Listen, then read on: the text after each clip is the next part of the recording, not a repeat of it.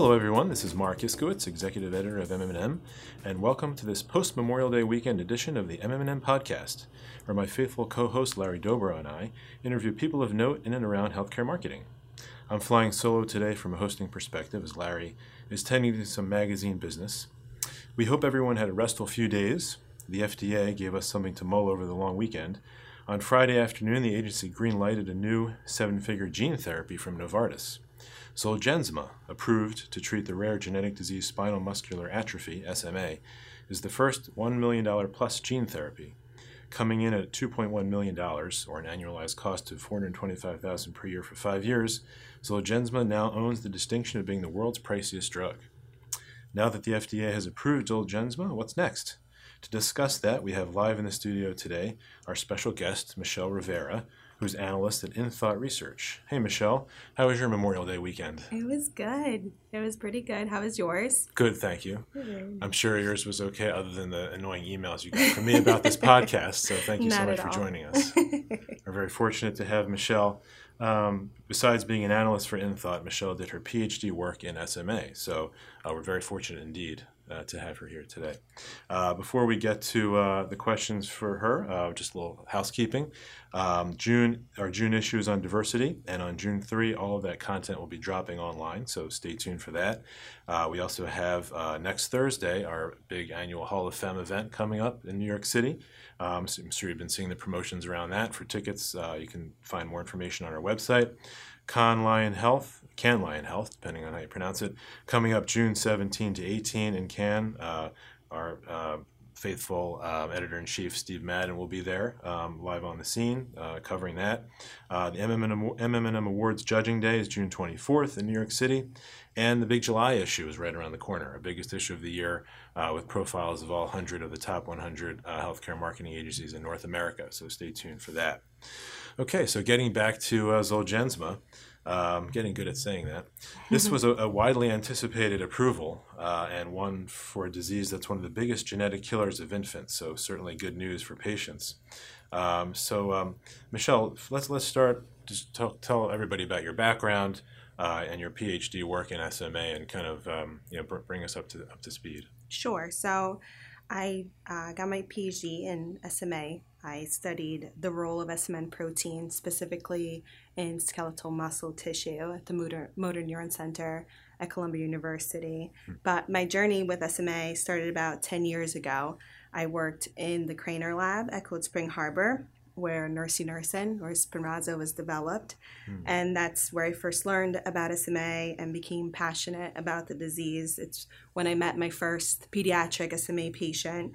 And, with these patients, they're mentally intact. Their mental development is normal. So they're very aware of the muscle breakdown and the paralysis that their bodies are experiencing from this horrible disease. So I think that motivates anyone to work very hard for a cure. And when I became very passionate about studying the disease. Sure. Okay. So it was really that exposure to the patients and the impact that it has on them. Right. That really inspired you to focus on that. Great. That's right. Yeah. Okay. And, when I heard that you had done your PhD in SMA, I just thought that was really fascinating. So, again, that's just great. So talk about what is SMA, from a pathophysiology perspective. Sure. So SMA stands for spinal muscular atrophy. It's an autosomal recessive neuromuscular disease. Autosomal recessive meaning that both of your parents need to be carriers in order for you to have the disease. It has an incidence rate in 1 in every 10,000 live births and a carrier frequency in 1 in every 40 adults. So the disease is characterized by this motor neuron death that causes muscle weakness, paralysis, and eventually death. And this motor neuron death is caused by low levels of survival motor neuron, or SMN protein for short. And it's due to mutations or deletions of the SMN1 gene. And 90% of the cases, they die by age 2, right? If they're type 1. Yes. Okay. Right. So the field has been interested in increasing the levels of SMN protein therapeutically. And before Zolgensma, the target has been this SMN2 gene, which is unique to humans and almost identical to the SMN1 gene. the SMN2 gene codes for SMN protein in functional forms, but at very low levels. There is a C to T change in exon 7, and it causes all of exon 7 to be skipped in the SMN2. So this is kind of the way you described it to me, is the backup gene, so to speak, to Right. SMN1. Exactly. Mm-hmm. So the previously, let's just say Spinraza, focused on SMN2. Exactly. Okay. Yeah. Okay, but where Zolgensma comes in and it focuses on SMN1 and delivering a working copy of that gene. Right. Okay. So, yeah, that's the difference. The Zolgensma replaces the dysfunctional SMN1 gene and restores production of SMN that way. It doesn't really have any concern with the SMN2 gene. Mm-hmm. And it works through AAV9 delivery, which is different than Spinraza as well. Mm-hmm. Right, which is basically a HIV inactivated disease viral vector that delivers that copy into the body. Right, it's a viral capsid, yep. Okay, okay. With Spinraza, they concentrated on the SMN2, so Zolgensma is different. But I think it's just important to note that SMA patients, so they have a defective SMN1 gene and varying copies of the SMN2 gene, and the more copies of the SMN2, the more full-length SMN protein is being made, the less severe the phenotype. And SMA varies from type 1 to 4, with type 1 being the most severe, and type 4 SMA being this adult onset type of the disease. Okay. And Zolgensma is approved in all types, I believe. Under the age of 2. Under the age yeah, of 2. I think that's... Okay. All right. So going further into the SMA therapies for a moment, let's talk advantages, disadvantages. Let's talk about the SMA drug pipeline for a moment. We'll get back to Zolgensma in a second, but talk about what's coming down the pike. Sure. So, we can start with what's marketed. Do you want me to go over Spinraza? Okay, so Spinraza is administered intrathecally. Which is a lumbar puncture, right? Right. It's straight into the spinal cord, and it targets the SMN2 gene and modulates splicing. In this case, it leads to the inclusion of exon 7 and increases the SMN protein being produced. And it's priced at $750,000 for the first year and $375,000 thereafter. And the delivery needs to be ongoing throughout a patient's life. How many infusions do they get? Is it once a month, once a year? I believe it varies during the first year, but I think the upkeeping might be once or twice a year. Okay. We'll cross-validate. Right.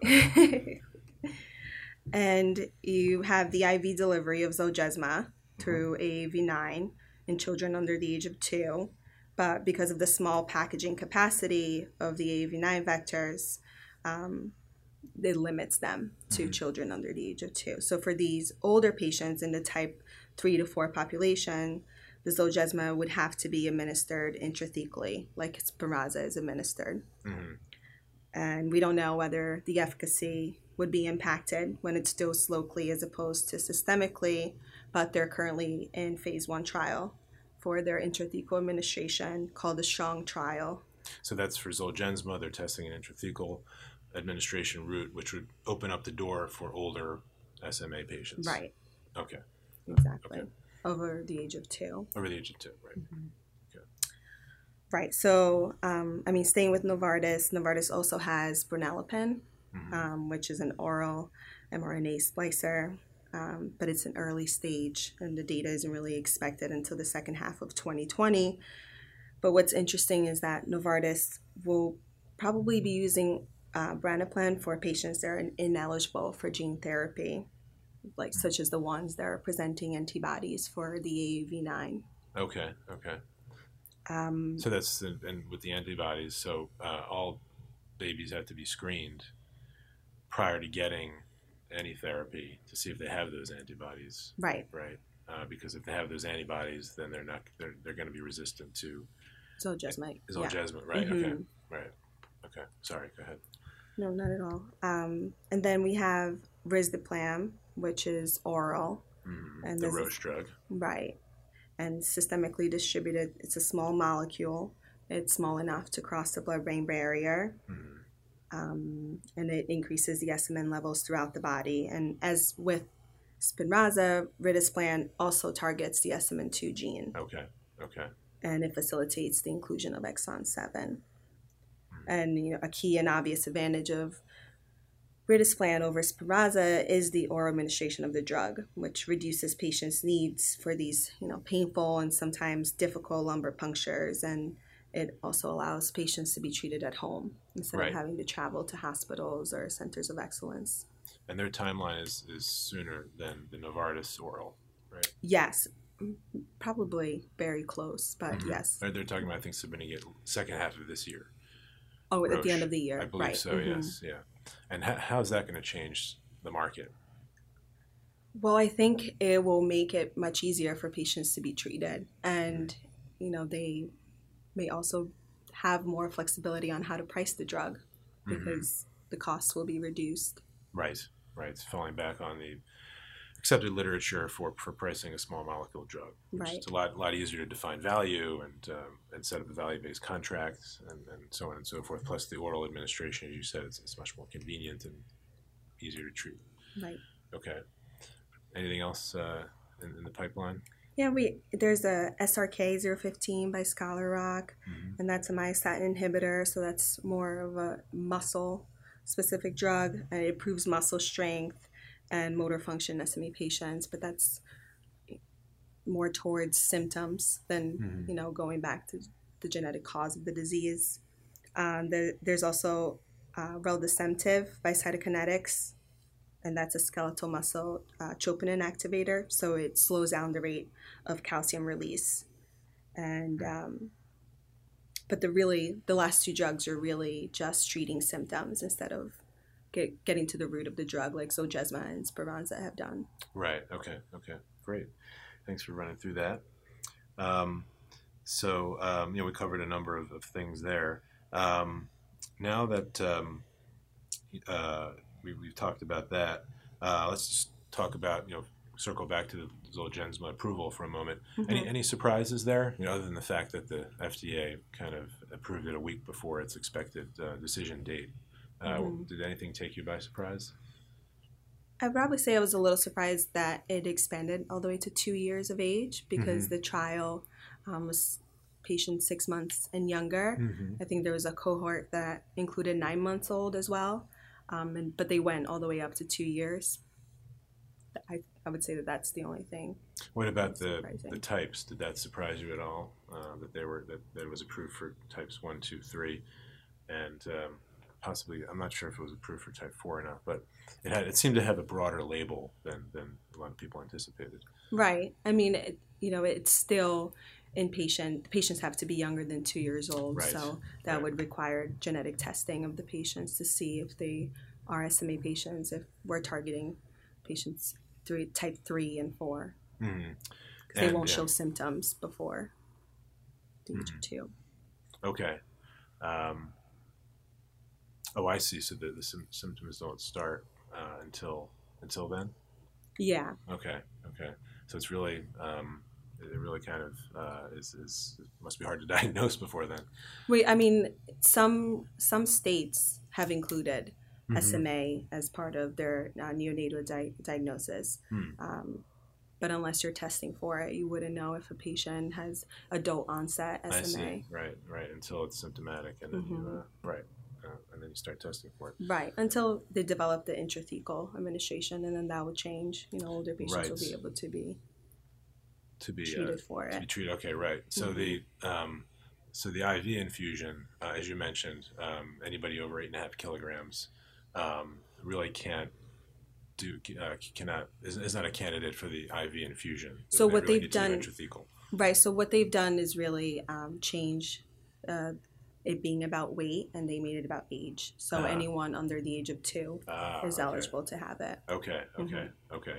But the reason why intrathecal will open up the adult category is that is there something with the IV infusion that the adult patients are incompatible with? Or? It's just the small packaging capacity of AAV9.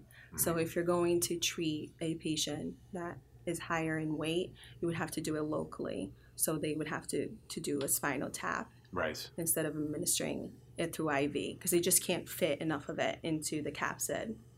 Okay, got it. Okay, all right. So speaking of that, what's the typical patient look like? For Zolgensma. Yeah, so it would be a patient under the age of 2. They would have test negative for the presence of the AAV9 antibodies and have no liver problems. Okay. All right.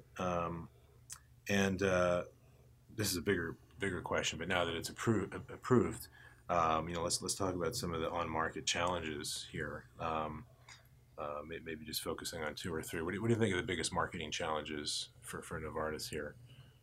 I would say the limited patient population, like you keep saying, under the age of 2, negative for antibodies, the AAV9 packaging capacity until the intrathecal gets approved, the lack of data on durability, and what happens if there's a problem with durability. In treated patients with Zolgensma, you will have antibodies that form, so you can't simply just re-inject them with another dose of Zolgensma. So that's significant because if there's something goes wrong with that, right? So they would have to move on to another therapy. What could happen there? Like what would be an example where somebody would get it, and then we'd say, oh, we need to re-inject it up. Too bad, there's antibodies, so you can't get it. I mean, is it? So then that person would have to move on to another therapy, whether it's Spinraza or Risdiplam. Sure, when that becomes available. Okay. Right, but then, will insurance companies cover that? Right. Because they've just paid $2.125 billion for this. Right. So that becomes the problem. So it's the lack of data that I think will be a challenge. Right. We think these are one-time drugs, but like same thing with Luxturna, which is the blindness gene therapy that was approved late 2017. We just don't know. We don't have the long-term data. Right. So as you said, it could require maintenance down the road, but we don't know yet, which also makes it difficult to affix a value to it, right? Novartis says this is more cost-effective because it's replacing a lifetime of chronic treatment with a Spinraza. Right. And the price, they said, is cheaper than 10 years. It's half the cost of 10 years of Spinraza. Yeah. So this seems like they're making a reasonable guesstimate there, but we just don't know. Time will tell. And we just don't know how payers are going to react as well. I think there was a statement put out by Novartis saying they're working with 15 payers, and they're in various discussions with them. They seem to be on board. Harvard Pilgrim was one that was quoted in the release saying that they've signed an agreement, an outcomes-based agreement. And Steve Miller from Cigna was quoted in that release too, and he's been one of the most vocal critics, I think, of drug pricing. Dating back to when before they bought Express Scripts, he was always in the forefront. But he's been a big supporter of outcomes-based pricing. Any thoughts on how the outcomes-based contract might look for a gene therapy? Like in 4 or 5 years, do they have kind of clauses in there for what happens if the drug doesn't do what it's supposed to? What would the rebate look like in that situation? I'm not sure, but I know that they are discussing doing that, for the 5 years. But what it will look like, or whether these patients will switch from one insurance to the next one, and who takes on paying for it, I'm not sure. Right. Yep. Yeah. It could be one of those deals where they, made a lot of noise around the press release, and they got some good PR there. But time will tell. The devil's in the details. Right. So. I think there is a good chance that insurance companies will cover Zolgensma just because SMA is so rare and it is a deadly disease. Right. But it certainly implicates other gene therapies that are not as rare. What will they do then? Yes. Okay. Now, how do you think it's going to be received by physicians? Well, so I think that, as far as taking away scripts from Spinraza and so on, I think the doctors and payers, patients, and the patients' families are going to face a tough medical, logistical, and economic decision. Like I said, Spinraza has a lot more data behind it, but it's not a one-and-done treatment, and it's very expensive. So I could see it taking away from the new SMA patients, and potentially the SMA patients that are being treated with Spinraza that fit the bill of being under the age of 2, being tested negative for antibodies. But yeah, I think that's going to be a tough choice for them to say Spinraza over Zolgensma for some of these patients. Don't you think that the opportunity to correct the genetic defect is going to be so attractive that it's going to swing the pendulum over to the gene therapy, or not necessarily? Yeah, I think for the patients that are eligible for it, and whether the patients can afford it. Right. So those will, barring those two things, or those could be two areas where the existing therapy could be more attractive. Yeah, I mean, I think that in a perfect world, you would be able to do a combination therapy, but then the price of that, it would be unmanageable. But if you could do Zolgensma and Spinraza or risdiplam, that would be the best case scenario. Right, combinations of gene therapy and conventional therapy. I remember when we were having this discussion around precision oncology, combination of precision oncology drugs. It was like, well, how far can we go? How far can we go till we break the system? Right. Because those drugs are very pricey as well. But sometimes necessary, because even though they're based on biomarkers, the body adapts and develops resistance to precision oncology drugs, which is why you have multiple drugs attacking the same biomarker, right? So you think that the market primarily will focus for Zolgensma on new patients, newly diagnosed, rather than existing patients? I think so. I think just because of the limited patient population that they'll be able to reach as well. Okay. All right. So I mean that's something that analysts will have their eye on for sure. Whether it will siphon scripts from Spinraza, or whether it will just find a market primarily amongst the treatment naive. And I think there's been some market forecasts in excess of $2 billion by 2020 or 2022 worldwide forecast. So this seems like one that's going to ramp up, relatively fast for considering that it's such a small population. And physicians will have to convince doctors. Will have to be convinced to go with the pricier therapy. Do you think that that's going to be a chore, a difficult job for Novartis to kind of convince doctors on that, or it just depends on? It'll be pretty easy to define who's a candidate for what. Yeah, I mean, I can't really comment on that, but I would say that they would be more concerned with the data on durability.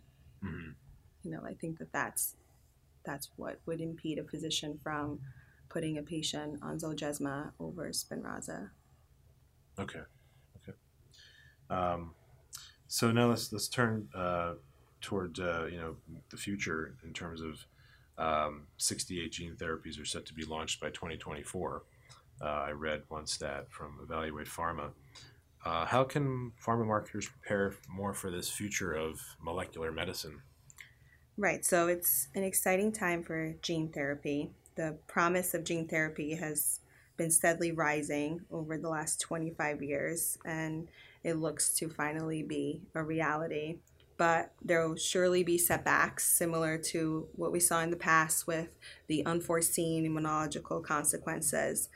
But if we keep the risk and benefit in mind, these can be optimized and the patients will benefit.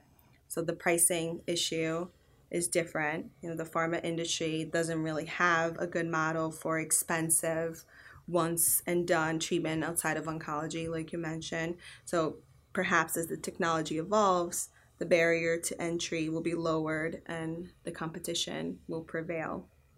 And in that case, everyone will benefit. Okay.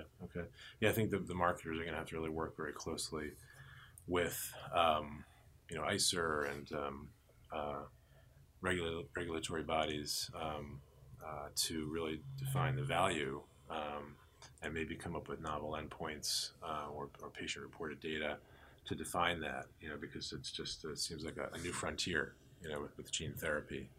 Again, there's an uncertainty around the durability there. So it's not like the small molecule drugs where you can just, you're going to recoup your costs over time. Right. This you have to do it all up front, right? Right. So that's a challenge, from a price setting perspective.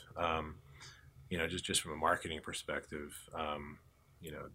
just like other rare disease drugs, you probably aren't going to see DTC ads for this, because it's too small of a population. Mm-hmm. But you'll see a lot of patient advocacy, work and work in the rare disease community to educate doctors.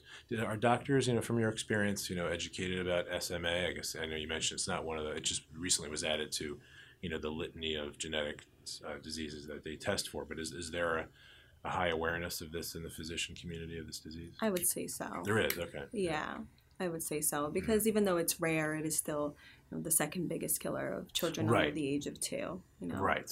It's the second biggest. Right. Okay. Mm-hmm. So outside of cystic fibrosis. Okay. One, right. So it's pretty high on their radar. Right. So so that should inform Novartis's professional marketing efforts accordingly. So it'll be interesting to see what form the marketing takes, and something to keep an eye on. And I know marketers are doing their day jobs, marketing whatever drugs they're working on, but this is one to keep an eye on, because as we said, there's more of these coming down the pike, and they have particular challenges, particularly in the, as you said, in the payer area, the reimbursement area, the access and value area. So anything else you wanted to mention about this No, approval? I think just emphasizing that, the key will be testing neonatal patients, the children when they're first born. Yeah. Because with every single one of the therapies, whether it's Spinraza or Zolgensma, the earlier you start treating, the better the outcome. Because motor neurons, once they die, they don't come back. So the earlier you treat the patients, the better will be the outcome. So it's important to start testing them as soon as possible. Right, and these motor neurons control some pretty important aspects of physiology, breathing, and swallowing, and sitting upright, movement. Yeah. Mm-hmm. So is this something that they would get tested for in the hospital? In the hospital, okay, right. Just through a simple blood test. Yeah. Okay. Yeah. They already test, I believe, 34 diseases. So, and New York is one of the states, Pennsylvania, Minnesota. I believe there are 5 states altogether that are testing for SMA in the hospital. 5 states? Yeah, I believe so. Okay. Mm-hmm. Okay. But, so there's no national standard there. It's state by state. Right. Okay. Well, maybe that'll be an effort, a focus of marketing efforts, is to just, drive awareness for the need for testing. Right. Because that's important for any of the therapies, is just catching these patients as early as possible. Right. Absolutely. Okay. Good. So now is usually the time on the podcast when we switch to something called the lightning round, where we just ask some basic personal questions. You good with that? Okay. So, what are you reading these days? Just a lot of oncology related papers. I'm trying to catch up on the field of oncology now. Medical journals. Yeah. How many journals do you read per month? Oh, per month? Yeah. What do you try to keep up with? Like, are they like JAM or NEJM that come out weekly, or is it more specific, like genetic type journals that only come out less frequently, or? Just mostly academic papers. Okay. Not so much full journals. But proceedings of the. Right, yes. Exactly. One-off papers. Mm-hmm. Okay. And who are your professional role models? I'll probably say Adrian Craner is probably my role model professionally. He's the person that introduced me to SMA. Oh, nice. Okay. And, I became so passionate about it that I decided to get a PhD on it. Mm-hmm. So I would say. And he is where? At Cold Spring Harbor Laboratories. Cold Spring, okay, right. Mm-hmm. Is that his focus of SMA, research? Wow, okay. Nice. Great. Yeah, I think he got the Breakthrough Prize Award for 2019. Oh, did he? Okay. I'll have to look that up. Okay. All right, well, this has been a pleasure. Thanks so much for joining us. I learned a lot. Thank you so much for having me. I appreciate it. Absolutely. All right, so that's going to do it for us on the MMM podcast. For Larry Dobrow, Mickey Brown, I want to thank Michelle Rivera for joining us. Thanks again. Thank you. Thank you, everybody out there. Me. Sure. Thank you, everybody out there, for listening. This will be posted tomorrow to our website as well as your podcasting service of choice. Please like us, subscribe to the podcast, and we'll see you next time on the MMM podcast. Thanks, everybody.